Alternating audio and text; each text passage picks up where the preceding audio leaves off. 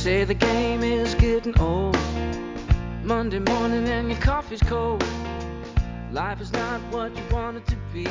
You need another. Hello, everyone, and welcome to A New Direction. My name is Jay Izzo, and friends, wow, do we have an amazing show today. I am telling you what, folks, let me tell you something. I know you business owners out there and some of you people who are in leadership, it's kind of like rule with the iron hand. Let's rule, let's we got to come up with another incentive. How do we motivate our employees? What do we need to do? Listen, I have got a great book and a great author. His name is Gary Heil, and you know what? The book's called Choose Love, Not Fear. Whoa, don't you dare turn off. Let me speak a little bit more. Let me tell you something. This book, I'm just telling you, this book, Choose Love, Not Fear, is a leadership book that you have got to pay attention to. Here's why. Listen to the secondary title, How the Best Leaders Build Cultures of Engagement and Innovation That Unleash Human Potential. Let me ask you something, leaders out there. Do you really want to unleash human potential with your people? Yes or no? It's a simple question. I'll wait. Of course you do. We all want to unleash that human potential. But you know what? We've been doing it wrong. We keep doing the same thing over and over again. Einstein said it best. If you do the same thing over and over again and expecting a different result, that's insanity. Stop the insanity. We're choosing love, not fear. Gary Heil's with us. Oh my gosh. Great book. Simply awesome. He's going to be joining us in just a few minutes, but let's do what we do every week, right? I want to talk to you about your training, right? There are 4 parts to us as a human being, all right? Physical, mental, emotional, and spiritual, all right? And, right now we're in the midst of this pandemic thing, and I tell you because after, interviewing all these people from the Special Forces, Delta Force and people from the Navy SEALs and the Special Operations Forces, Green Berets, the one thing they all said in common is, you know what? When things get tough, when you're exhausted, when you're under immense pressure, at the end of the day, you know what? You're only as good as your training. And so I'm going to ask you how your training is going, right? Because the more you train in these 4 areas, the better you're going to be to withstand the pressures, the better you're going to be to withstand the things that are getting thrown at you based on your training. So let's talk about your physical training. On a scale of 1 to 10, 1 is miserable, 10 is outstanding. How is your physical training going? And what I mean by that is not just how are you physically, doing, working out, but, how about, how you're eating? How about drinking enough water, getting enough sleep, right? Those things. How are you doing in your physical training, right? In that scale of 1 to 10, all right? And what can you do to change that number? Whatever that number is, it doesn't matter what the number is. If the number's a 3, fine. What can you do to get to a 4, right? We're not trying to get from a low number to 10, right? We're just trying to get to the next number. And it may not be the whole number. If you're a 4, then just get to a 4.5. What can you change right now in your physical routine and your training that could get you to that next number? All right? So that's your first number. That's your physical number, right? Second number, the mental number, right? Mental training. What do you mean mental training? Well, mental training is just like physical training, only we're mentally training our mind, right?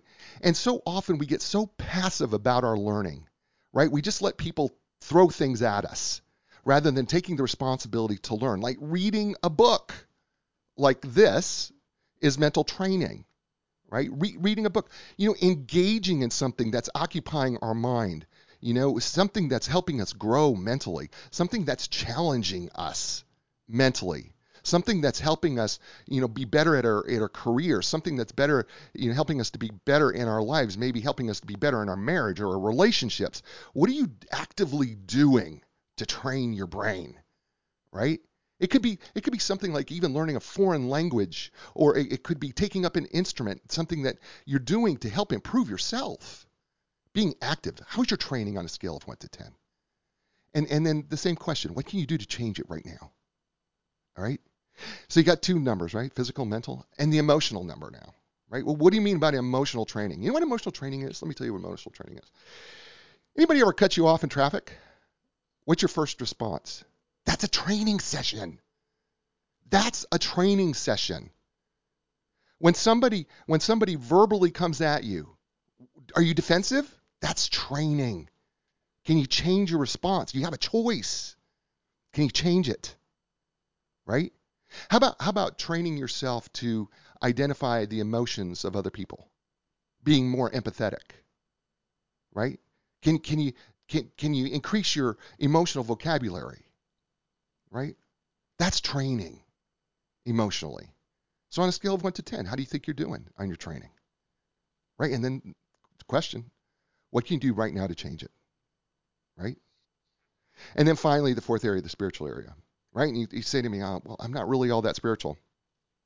Well, let me ask you a question. Do you have any plans at all for the future? Okay.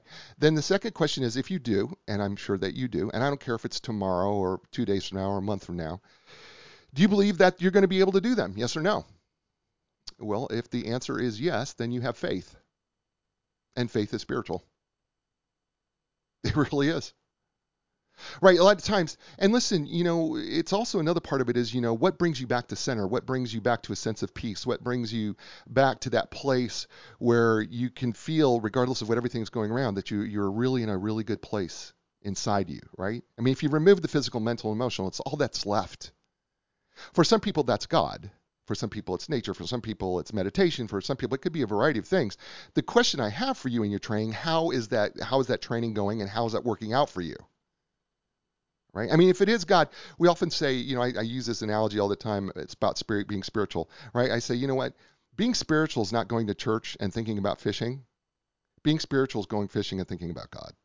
That's spiritual, right? So on a scale of 1 to 10, how's that number working out for you? How's that working out for you, right? So you got 4 numbers, right? You could think about those as the legs of a chair. Right, if the chair is uneven, it really doesn't help our posture much, and it's very uncomfortable. And we wind up, if we sit in that chair long enough, what happens is we get bad posture and we get pain. Is what happens. So the goal is to bring that legs of the chair up evenly and not keep it too low, because you can't sit at a normal table if your chair is too low. So we want to bring those up together. We want to bring those up in balance. And speaking of somebody who's going to help us learn about balance, who's going to teach us some more, his name is Heil, and he is an internationally acclaimed expert in the fields of leadership, management, and organization. And especially with regard to culture, his work has helped some of the largest and most prominent companies in the world become innovative and culturally vital. He is an acclaimed author, attorney, corporate director, television commentator, and athletic coach. Gary brings a range of diverse perspectives to his work on leadership, management, and innovation. He's co-authored numerous best-selling books, including One Size Fits One, Maslow on Management, Douglas McGregor Revisited, and he has served on a variety of public, private, and nonprofit boards. He's currently chairman of the board for Celtec Metals. In 1992, Gary co-founded the Center for Innovative Leadership, an organization that helps leaders create more innovative and sustainable organizations. He also has co-founded and pioneered Leadership Lessons from the Fast Lane, which is a podcast that I highly suggest that you check out, and has served on the board of examiners for the Malcolm Baldrige National Quality Award. Ladies and gentlemen, please welcome to the show Gary Heil. Gary, welcome to A New Direction. Thanks, Jay. Glad to be here. It's great. So, Gary, got to tell you, I love this book, and this book is absolutely it's a game changer. I say that a lot. I hate using that word because it's so cliche, but the truth of the matter is, it really is a game changer. And I say that because Dabo Swinney, who is one of the most successful college football coaches in America for the last several years, was actually did the foreword for this book, and I read the foreword, and he's saying high praises for it. But I remember when Dabo, literally when they interviewed him, said, why did you win? And he said, you know what, this team is about love. We love each other, right? And I remember when the article came out, I think it was in the Tampa Bay Trib or whatever it was, and you wrote about it too, that they said, hey, whoa, Dabo, calm down, come back off from the love thing, right? But the truth of the matter is, it's something he sincerely believes in.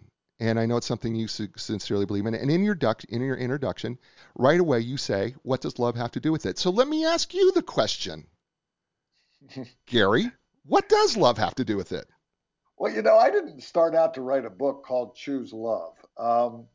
Actually, Dabo was instrumental in Ryan and I picking the title because I was in the middle of almost an 8-year research project where we were interviewing leaders to find out why most leaders talk a better game of leadership than they play. Everybody talks about being empathetic and kind and people focused, and most cultures just aren't that way. So we were trying to figure out why. And some of the things we found out we knew. But one of the things that surprised us is when we interviewed this small number of great teams, you could feel the difference in the relationships among people on the team.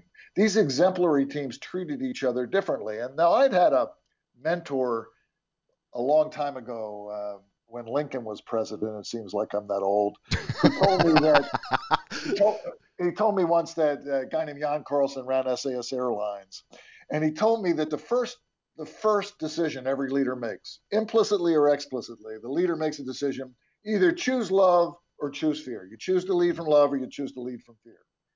And I thought I understood it when he told me that more than 25 years ago, and I didn't really fully understand it. And it took literally this project and Dabo Sweeney to teach me. Mm. And it wasn't just his comment to Sam Ponder that day after winning the national championship. Literally watching him at practice, getting to know him, and watching him lead, and you just begin to feel in their presence. And so I started to see it with Dabo, and then a guy named Alan Mullally was telling me as I walked around with him around a golf course, and he turned Ford around, and he used to be the president of commercial airlines for Boeing before that. And he would say, "You got to love them up before you coach them up, Gare."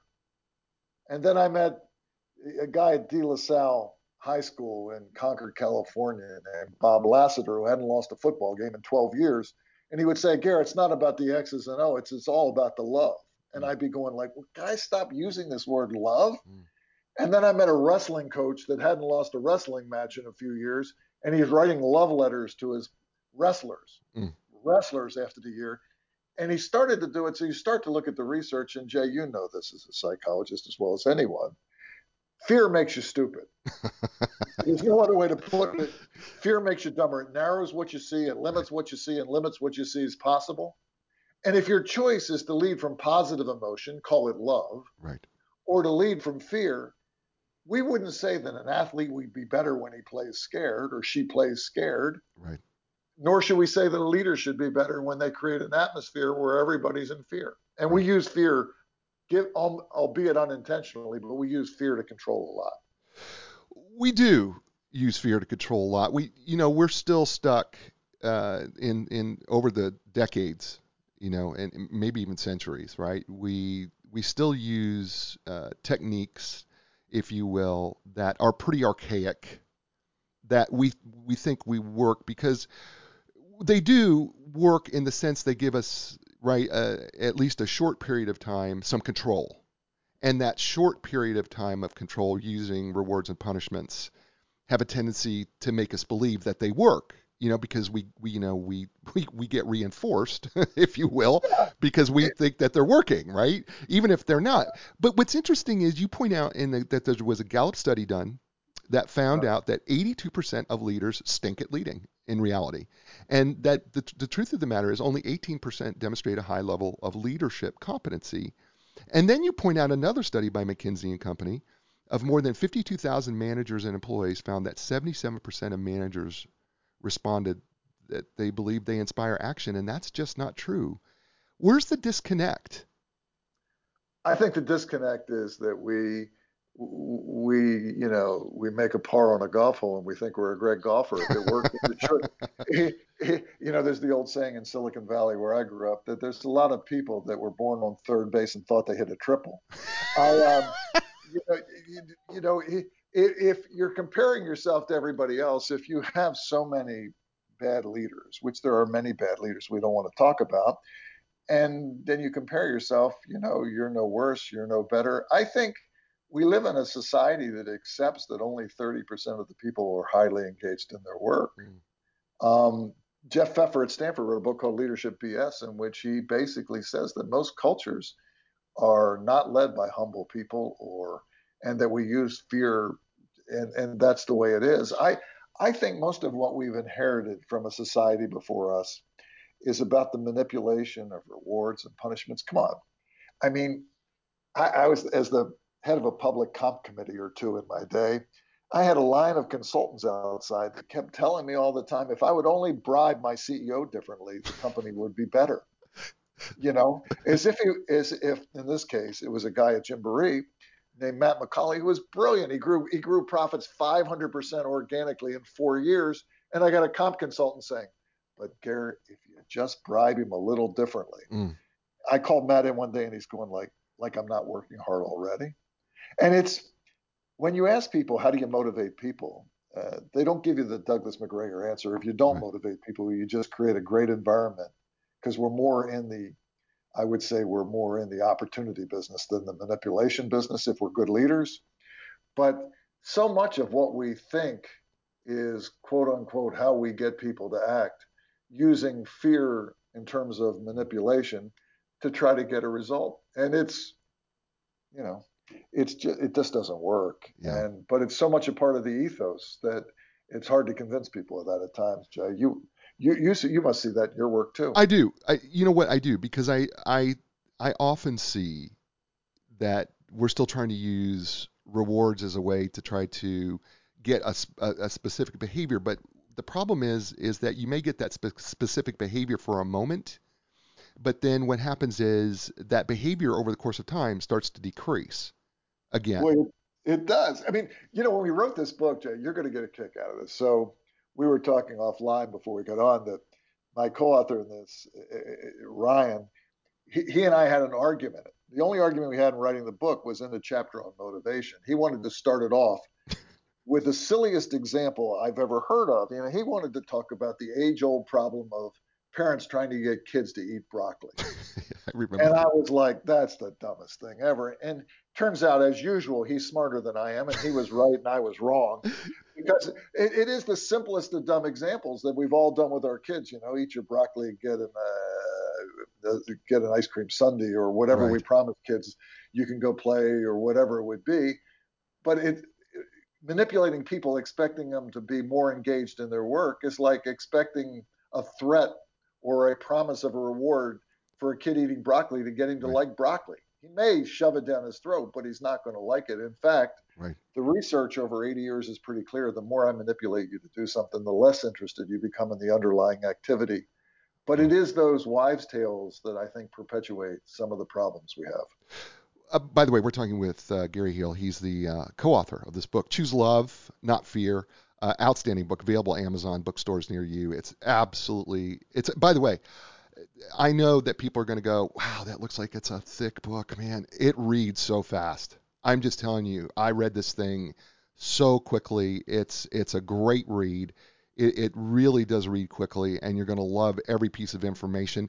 It's going to challenge you. I'm just going to tell you right now that this book is going to challenge you. It's going to challenge your thinking, right? You got to be open to that. Gary and Ryan talk about that, as well as that you got to be open. If you want to be a great leader, you got to be open to having your thought processes, your sometimes archaic thought process challenged.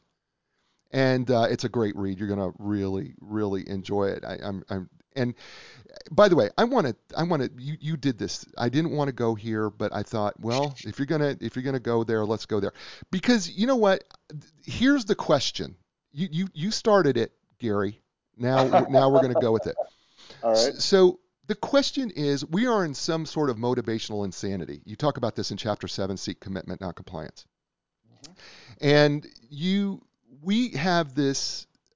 It's the question I get as a coach and as a coach and consultant, the same question you get, from every leader that I have ever worked with. And so I'm just going to play the role. Let me play the role. Gary, I got to tell you, my big question is for you, because you're a great consultant. And how do we motivate people? Yeah, and it is the age-old question, isn't it, Jay? We've Oh, I always get it said, all the time, man. and we're not the first ones. So my answer is the answer that Warren Bennis, one of my mentors, gave me when he worked for Maslow and McGregor. Abe Maslow, the hierarchy of needs, and Doug McGregor were all a little McGregorian that do this. And his answer at MIT in the late 1950s is the same, and I think it's brilliant. He says, we don't motivate people. And thinking that leaders motivate people is the problem, not the solution. We Right. don't have the power to motivate people. If you mean get a movement, bribe them to go from A to B, you might be able to get their movement. But if you want my discretionary effort, you can't do that to me. He said the most you can do is create an environment that is so compelling, people can't wait to sign up. So, in that way, McGregor was saying, and I believe him to be right 50, 60 years ago, is that we're in the opportunity business. The most we do as leaders is we create a compelling opportunity. And we say to people, would you like to play in this pool? Would you like this opportunity? I'll give you an opportunity where we can win the game, where we can make some money, where you can grow as a person, where you can learn, where you can become more educated. And if you come play on our team, you can get all those things. That's the opportunity. And if the opportunity is compelling, people will choose to come play on your team. And I think it's the same with schools. I see teachers like you do, Jay, as leaders. And, there's a lot of bored students. And it's not just the student's fault. If the teacher's class is boring as hell and is not an opportunity to learn, then, who can blame the student for being a little turned off? Mm. We create opportunities and environments that give people a chance to reach closer to their potential. And if we don't give them the opportunity that's worthy of their discretionary effort in a world that's got so many demands on our time, why would they sign up? So really, I think we're all motivated. There are no unmotivated people. There are unmotivated workers, but no unmotivated people. Yeah. And people will become motivated. That is, they will choose to take responsibility for creating a different future if the opportunity is good enough. His name's Gary Heil. His book, co-authored with his son Ryan, Dr. Ryan Heil, I'm sorry, Choose Love, Not Fear. How the best leaders build cultures of engagement and innovation that unleash human potential. And you know what? You're listening to him here on A New Direction. Hey, everyone, listen, I talk about, that we have these great sponsors at A New Direction. And I really mean that because I'm not, I don't just get these sponsors to get these sponsors. I will not get a sponsor if I don't believe in what they do. Well, let me tell you who I really believe in, and it's Epic Physical Therapy. I have been there. They are my physical therapists. I love them. I honestly do. They work with professional athletes, and then they work with people who try to be an athlete like me, and people who aren't even athletes who are injured or having surgery, and they're dealing with everyday aches and pains, right? Or maybe you're just having some difficulty performing the activities of daily life. They work with them all, right? Here's the deal. They are so elite that the Epic Physical Therapy team will provide you with a customized treatment plan tailored to your individual needs. Right? And because they work with elite professionals, they really do understand the need to treat the entire body as a functional whole, not just your symptoms or your injury. So when you're ready for epic relief, epic recovery, and epic results, you don't look any further. Start with Epic Physical Therapy. That's epicpt.com. That's EPICPT.com. And Linda Kraft and Team Realtors. For 30 years, they've been helping people around the world with their real estate home needs, right? And by the way, they're still going strong. They're still at the top of their game. Why? How do you stay at the top of your game for 30 years, right? Going on 31. How do you do that? Well, I'll tell you how. You create relationships, and you make sure that those relationships are authentic and that they're real, and that you care about the people that you serve. And not only do you care about the people that you serve, you get to know those people. And not only do you get to know those people, you get to understand that that home was a place of many, many memories. And that they understand that those memories are so important because we never remember how much we paid for the house, but we will remember every memory that we ever had living in it. And they understand that. And that's why their clients call them the legends of customer service, because their customer service is that legendary because of their relationships. So when you want someone who's going to take an interest in your home, and has that interest the same as yours, look no further than the relationship realtor, the one that believes in your memories. That's Linda Kraft and Team Realtors. And you can learn more by going to lindakraft.com. That's LINDACRAFT.com. And we're back here on A New Direction with Gary Heil and his book he co-authored with his son called Choose Love, Not Fear. It's an absolutely outstanding book. And we're right in the middle of motivation. And I want to just make sure that I repeat something here that you said, because I want to make sure that people heard this. And it really was something that you wrote about. Douglas McGregor said, it's been decades ago, 50 years. We don't motivate people. We can't motivate them. I think people got to wrap their mind around that. We can't motivate them. We don't have the power to motivate them, right? And we have to make a distinction. And you did make this distinction before we went on break. You made this distinction, and it is, hold it here. We're not talking about work. We're talking about people. People are motivated themselves, right? I mean, that's really they're motivated themselves. They may not be motivated at work, but they are motivated to do something, right? Well, absolutely. I mean, the most unmotivated person at work at 4 o'clock becomes sometimes an insanely good little league coach or scout Mm. leader or building homes for the homeless. People go through life and they find meaning in different things. And I think it's the leader's job to provide an opportunity for them to find meaning at work that's worthy of their sacrifice. This leads to, you talk about the environment, because the one thing, you and I both run into as coaches and consultants, one of the things that we run into is that we'll hear our leaders that we coach say something about, I just want my team committed, right? I just want my team committed. I want them committed to the mission, right? But that's part of our problem, isn't it? Isn't that we don't have a compelling mission, we don't have a compelling cause that people want to gravitate to? I mean, that's real important here, especially in terms of, choosing love over fear. I couldn't agree more, Jay. You know this better than anyone. I mean, um, yeah, and the number of times that you and I have sat in a room and somebody said, well, the reason we exist is shareholder value. And then you watch everybody in the room's eyes glaze over and go, oh yeah, man, I'm going to turn my life upside down and not spend time with my family so he can make $5 more, or this company can. It's Right. not about that. Look, let's be real. Every company, profit-oriented company, needs to make money to survive, other they'd be wasting assets. That's how they keep score. But in the absence of something bigger than money to sacrifice for, then there's no real reason for people to sacrifice. And I learned the hard way. I went into a company a while ago, and I was asked by the CEO, and I went in and I asked leaders. I said, "Tell me where do you want the team to be different from where it is now, 18 months from now?" And there were 65 directors or above at this company. And I asked each one of them, tell me, what's your vision? What's your sense of purpose? Where are you going to be in 18 months that's so different from where it is now that I should sacrifice to help get there? And exactly zero of those 65 leaders could articulate even where that was 18 months from now, more or less be compelling. Literally zero. So I started doing that over time, and I've been surprised at how few people can articulate a sense of purpose or a vision of the future that's different from where they are now. The default position is 18 months from now, we're going to be like we are, where we are now, only 15% better. Mm. And can you imagine saying, follow me? Come on, follow me. We're going to do something really cool. We're going to be just like we are now, but only 10% better. And having everybody lining up and you're going, why aren't you committed? Right. And look, when you say follow me, people always ask the same two questions. They don't ask, what's your leadership style? They don't do Right. that. They ask, where are we going and why are we going there? And if you can't answer those two questions in a compelling way, why would they follow you? You know, Right. you say, No. follow me. Where are you going? I don't know.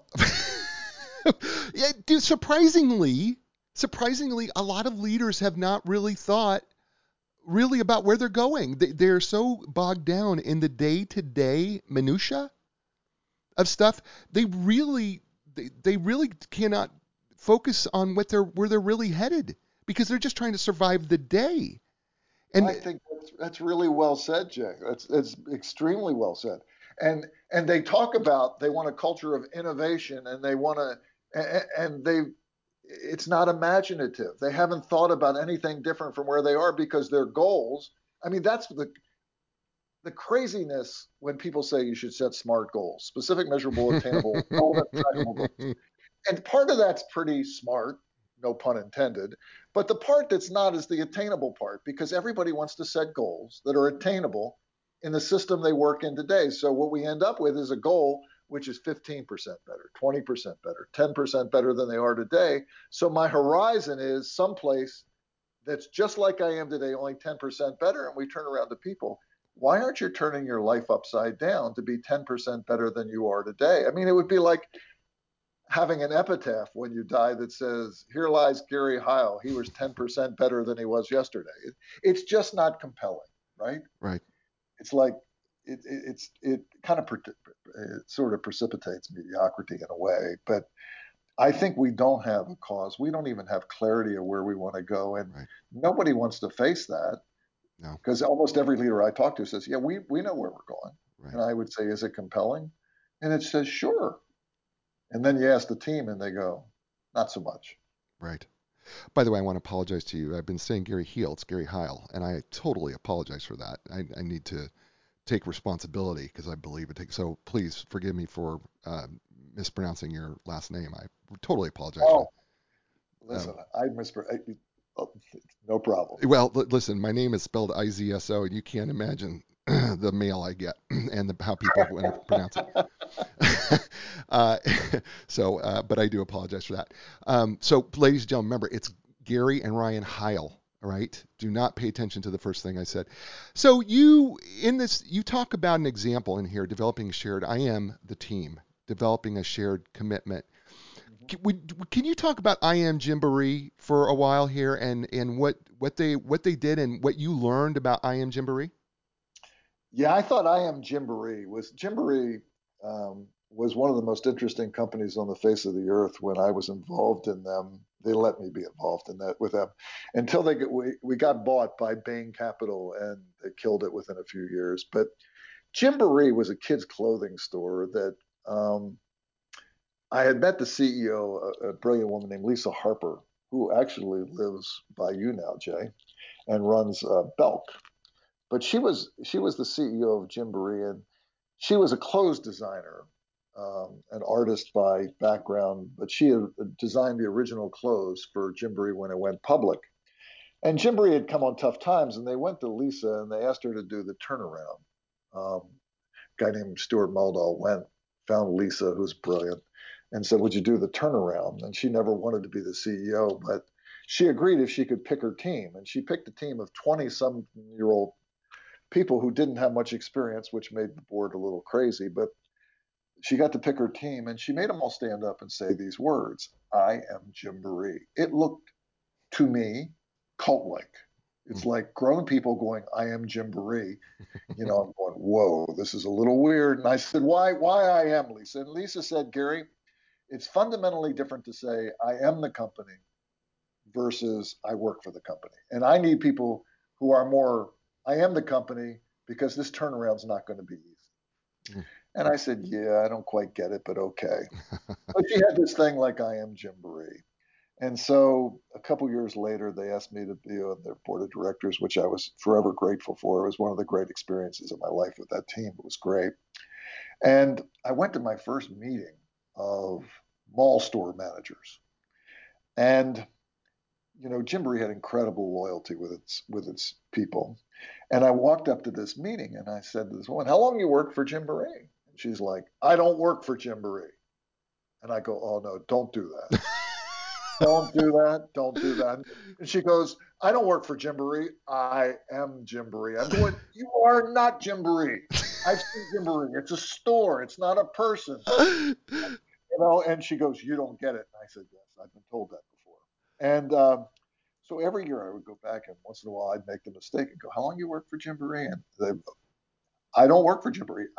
And this I am Gymboree thing, I began to think about it. And when a company gets such loyalty Right. from the people on the team that it's not like they really think they're the store or it's their whole life. That's not the point.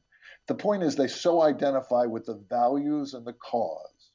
At Gymboree, we washed the clothes 400 times to make sure they still could be passed down generations before they passed our test for being the right fabric. Right. This was serious stuff to people, and the loyalty they got from the employees and from the customers is why Bain was willing to pay him a fortune for the company to take it back private. But I'll tell you, it was interesting, and I used to think it was still silly until one day I must tell you, and I didn't put this in the book. I went in and I was working with the management team of ESPN for a day, and I was sold them about Jim Barry, and I was like, "Isn't that silly?"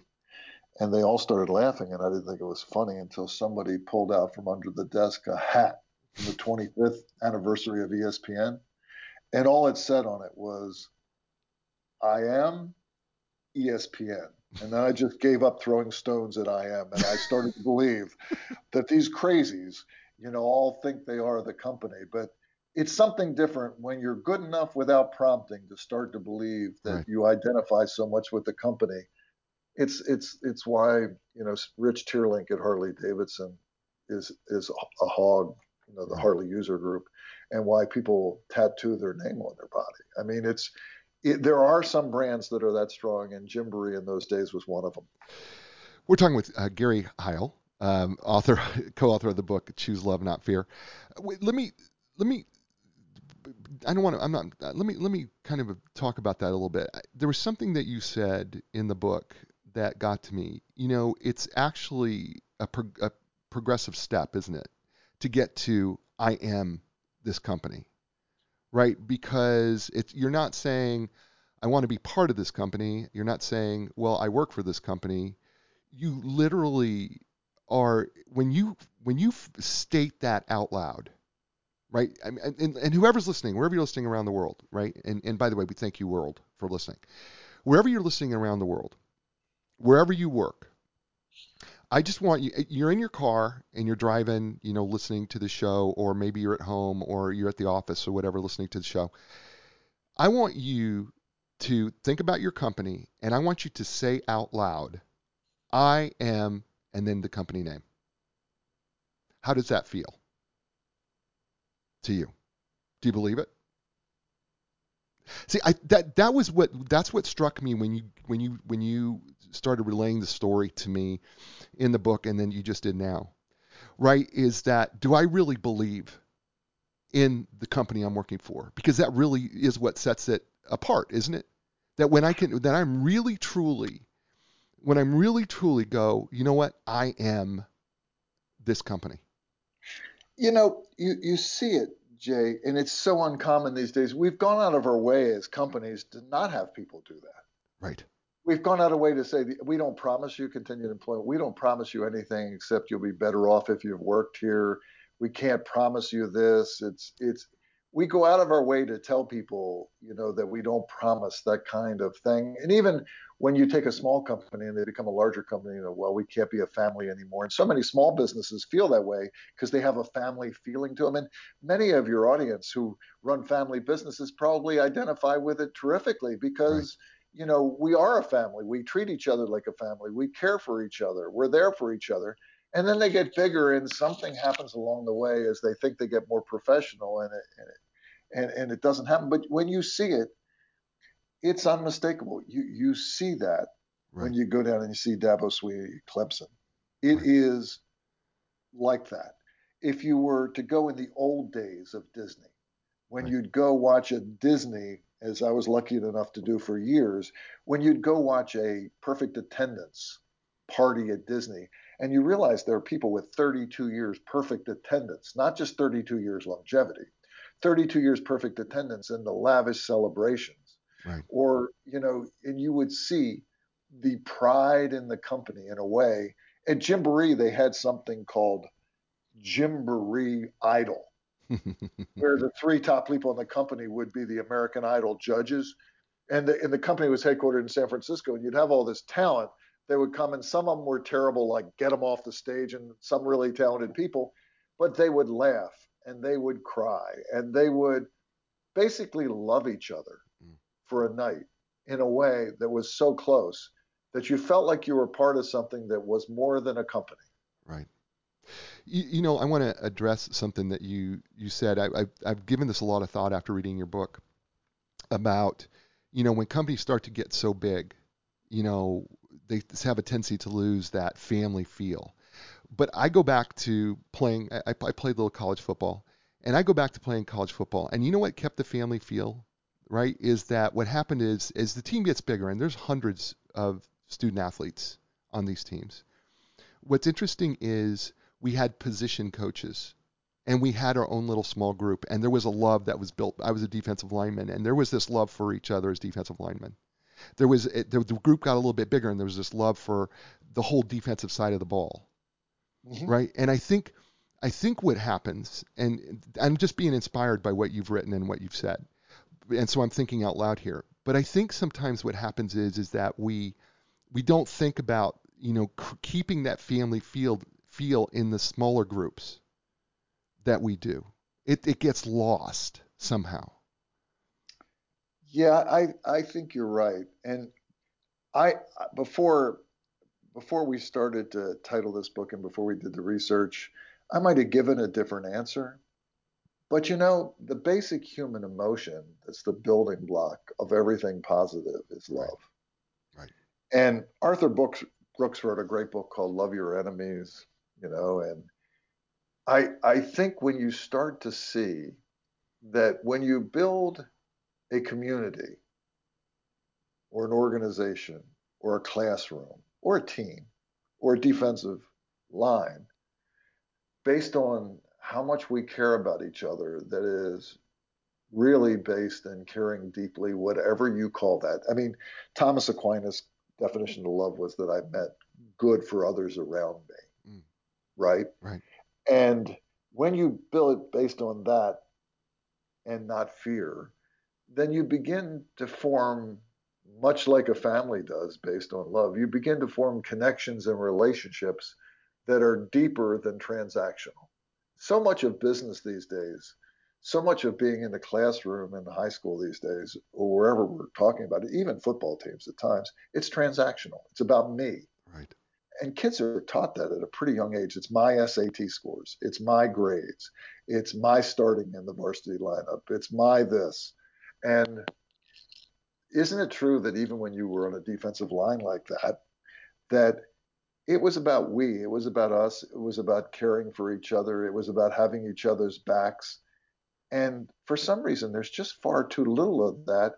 And when you build cultures, Right. shared values, and assumptions based in fear, how do you have relationships that are deep, trusting, and vulnerable if what you feel all the time is fear? It just doesn't make any sense. Mm. And that's why it doesn't make sense to me to perpetuate many of these quote unquote management practices that are far, far too fear based. His name's Gary Heil. The book is titled Choose Love, Not Fear. He's co-author with his son, Dr. Ryan Heil. And you know what? We're going to be right back right after this. Hey, everybody, listen, Epic Physical Therapy. You hear me talk about them. You know that they're my physical therapist. But let me tell you something else. They offer the most advanced, top-of-the-line equipment, including the Alter G anti-gravity treadmill. Yeah, so it takes all the pressure off your joints so that you could still actually run. Listen, I'm not a runner, but I got to tell you, everybody that I know who does it says, man, you can't believe it. It's like, it's been like, since I've been a kid that I can run without feeling all this pressure on my knees and on my hips and everything. That's what the anti-gravity treadmill is. They also have things like the Normatec compression sleeves, which are really fantastic to keep your joints together. And, you feel like, oh my gosh, I've actually got ligaments now. And then there's the Game Ready. That's my favorite, right? It's ice cold water and compression that takes all the swelling out of your body. Absolutely fantastic, right? So look, not only do they have all this great cutting edge equipment, they are also trained and certified in the most comprehensive cutting edge treatments available. Like blood flow restriction therapy, sometimes called BFR, the dry needling, right? Which this looks a little like acupuncture, but it's actually just dry needling. It's amazing what it does for pain. And then the cupping, right? The little circles that you see on the swimmer's back, they're manipulating the muscle through the skin. Fantastic. I've had it done. It works. I'm just telling you. Look, when you're ready for epic relief, epic recovery, and epic results, don't look any further. Just go to Epic Physical Therapy. That's epicpt.com. That's EPIC pt.com. And of course, our longtime sponsor, Linda Craft and Team Realtors, and we are really grateful to her and to her team for sponsoring A New Direction. But look, here's the deal, right? They're located in Raleigh, but they help people all over the world. And the reason that they're able to help people all over the world is that for 30 years that Linda has developed relationships with the best professionals in the world. She doesn't belong to a national company, so she doesn't have any loyalty to this company or that company. No, she has made and created relationships for 30 years with the best experts in your area. Absolutely the best. And because of that, she's able to refer you to the best expert wherever you live. Because she doesn't have any loyalty to any other company. She's an independent, right? And you know what? That makes a difference, because that means that you're not going to get compromised. You're going to get the best expert. So when you're ready to sell your home or buy your home, start with the relationship realtor. Start with the memory maker. Start with the one that her clients say that her customer service is legendary. Start with Linda Craft and Team Realtors. You can learn more by going to lindacraft.com. That's LINDACRAFT.com. And we're back here on A New Direction with Gary Heil and his book that he's co-authored with his son, Dr. Ryan Heil, Choose Love, Not Fear, How the Best Leaders Build Cultures of Engagement and Innovation That Unleash Human Potential. Fabulous read, and it's really just a great read. And I hope he's having a lot of fun. I'm having a lot of fun doing this with you. Are you having a good time here, Gary? It's awesome to talk to a pro like you.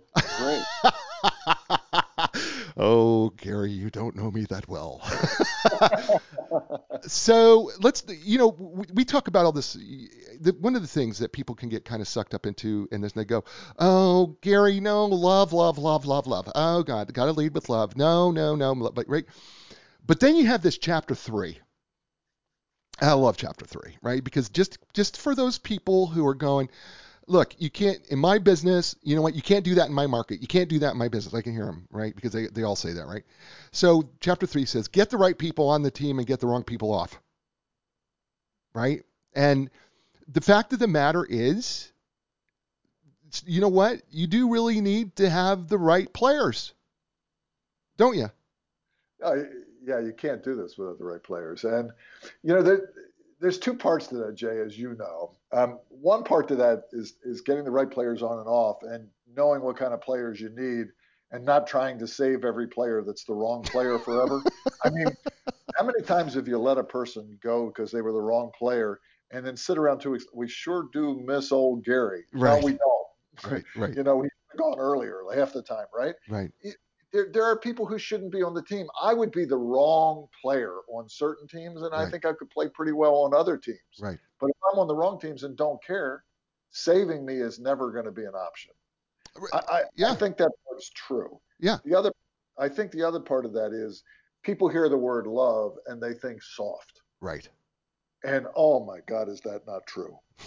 The leaders who basically made me think about love differently 25 years after Jan Carlson told me, look, you don't want to be at a Dabo Sweeney practice and make a lot of mental errors.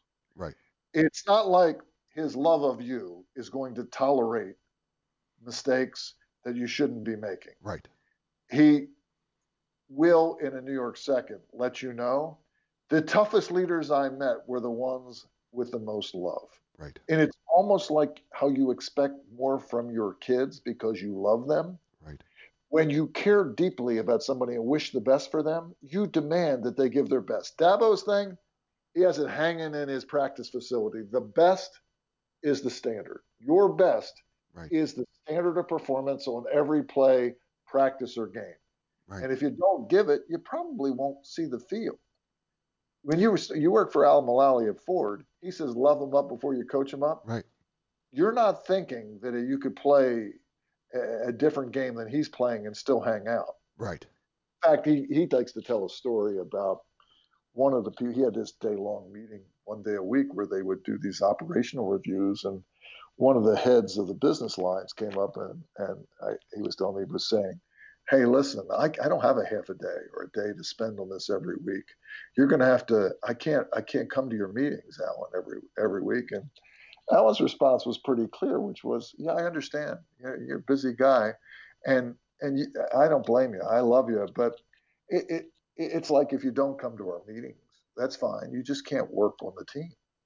You Right. could work somewhere else, I think, and be fine with that, but not here. And listen, I love you. I hope you'll come to the meetings, but if not, you just can't work here.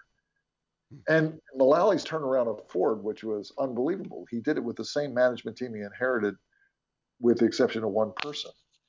And the standards were fundamentally different when he showed up than before he showed up. Right.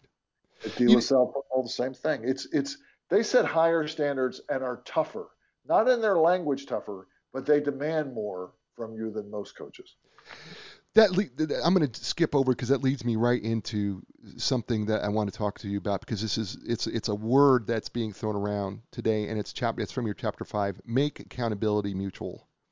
Mm-hmm. Because I think, again, we think about the love and we think, oh gosh, we're being soft and everything, but accountability is a huge part. But we just have to have a different view of accountability than we traditionally have. So let's talk about chapter 5 and making accountability mutual, and how that may be different than what we think about it when it comes to accountability. Yeah, accountability too often, you think of your parents, or you think of your boss, or you think of something like it's a management activity to hold those people accountable, right? Well, on the best teams, yeah, bosses hold you accountable, and Dabo holds people accountable, and good leaders hold people accountable. But that's not what accountability really means. On the best teams, we hold each other accountable. We call it mutual accountability, but it is that you make a promise to the team that you will give your best, and Right. that everybody on that team holds each other accountable for doing nothing less than that. And I give the one example in the book of the football practice I Right. went to, where two guys got in a little scuffle at practice, and I didn't say it in the book, but it was a Clemson practice. Now that we've talked like this, you probably figured it out. And and these two linemen, before the coach can even take off his headset, the one lineman grabs the other one and says, picks the guy, and breaks up the little scuffle, and he goes, "We don't act like here. Get off my field." And throws the two players off the field and says, "We don't act like that here. We don't do that here. You may do that somewhere else, but you don't do it here." 2 minutes later, they're back on the field, and they're hugging them and saying, "Knock that stuff off. We love you, but you can't act like that here." The accountability is so direct and so quick. But you see, that's so different than I was in a meeting recently with people that were reviewing their core values, and they weren't living their values at all. And their response was, "Well, yeah, I didn't live them, but nobody did, and the boss didn't hold us accountable, so I thought they didn't matter anymore. And we say we love customers, but we do this." And how many times do we walk around and watch people break the rules and nobody says anything? And what we Yeah. tolerate, we teach. And when we tolerate people who don't live our values, we don't have values anymore. And I saw that, as I say, in juxtaposed to the football example, with a team that the co-author Ryan, actually, my son actually played for D1 college in baseball, and with a very famous coach. And I watched the game, and I watched the 11 o'clock curfew, and then I watched at 11:30 as all the players ran out the door right after the bed check, and nobody held each other accountable for doing anything except getting out of the room as fast as they could after midnight, Right. and wonder why they struggled the next day. Right. I don't think it's possible for accountability to be top down only. No. For accountability to work on a team, it has to be mutually, everybody's responsible to fulfill their promise to the team, to give their best, and to hold others accountable for doing the same.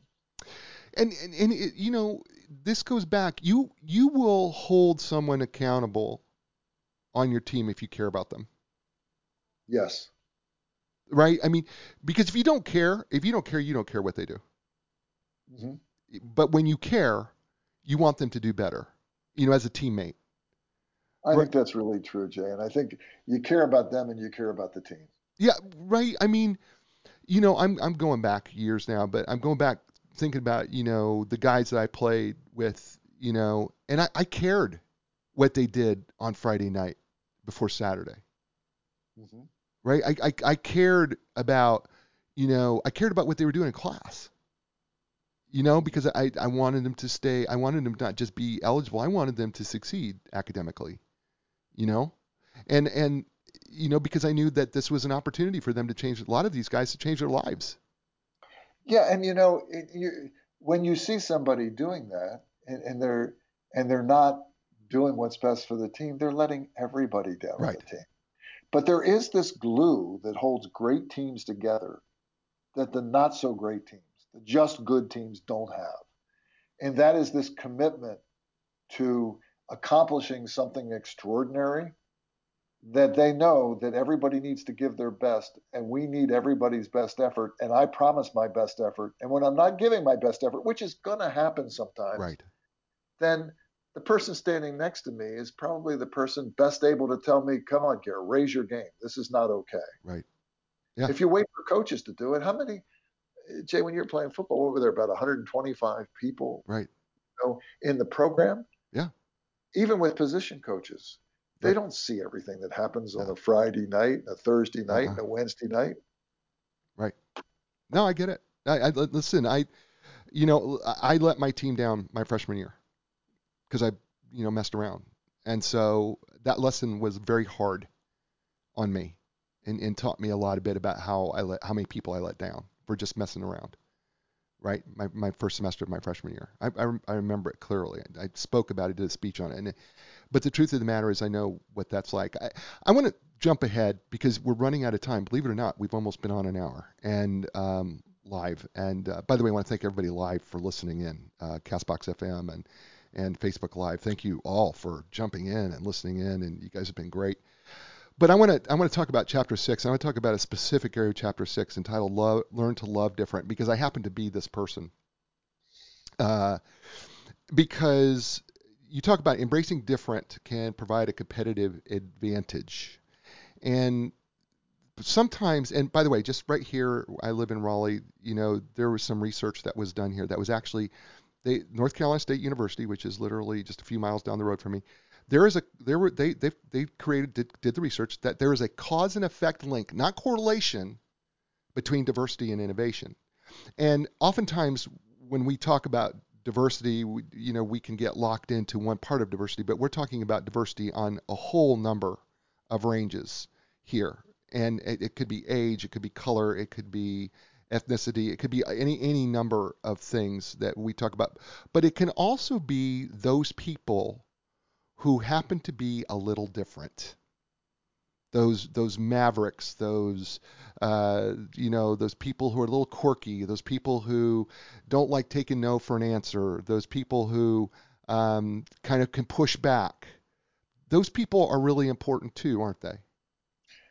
Yeah, more important than we realize. When Chick Mihai did a lot of studies on creativity, when you look at the people who really move the world forward, okay, they are a different bunch. And they think differently, they act differently. And here's the elephant in the room, Jay. Everybody wants to be creative. Everybody thinks that organizations need to be innovative. But the research shows that we punish creativity. Mm. We punish creative expression. We punish different because our need for certainty is so great. And we have subtle ways to do it. I mean, if you look at the way we hire, we sort through resumes and find the 10 resumes we like, which means they look a lot like what we think we want, which is they look a lot alike.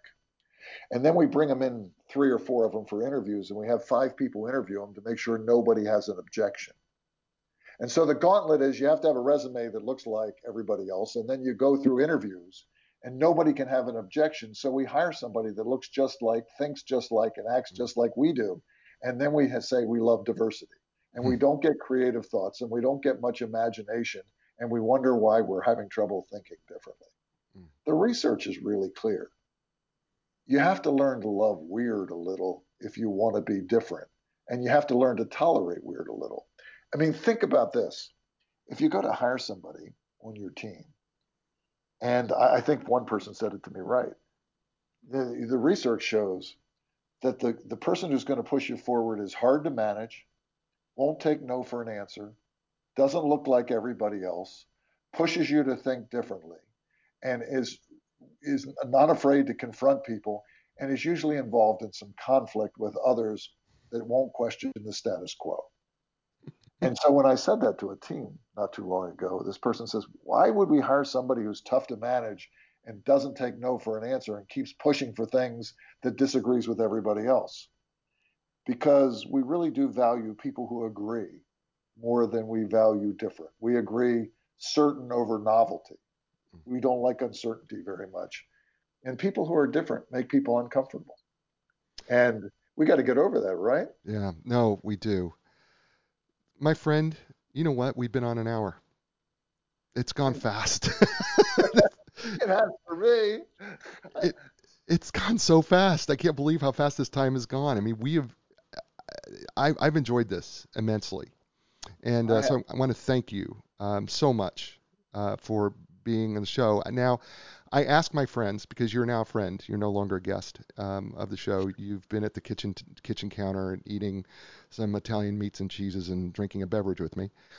So now that we've done that, I tell my friends, look, the show's called A New Direction because we ask people to, we try to help people find a new direction in their life or their career or their business. So if Gary Heil, co-author of Choose Love, Not Fear, could offer the listeners all over the world a new direction, what would he say? I would say the title is right. I think if we understood as students, as athletes, or as leaders that it isn't positive thinking that moves the world forward, it's positive emotion. Mm.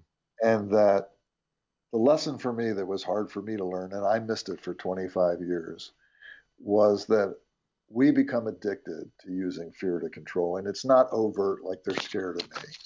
It's the manipulation of reward. It's a fear of not getting promoted. It's a fear of not being accepted. It could be a fear of being socially outcast. There are 1,000 ways that we use fear unintentionally to get people to conform.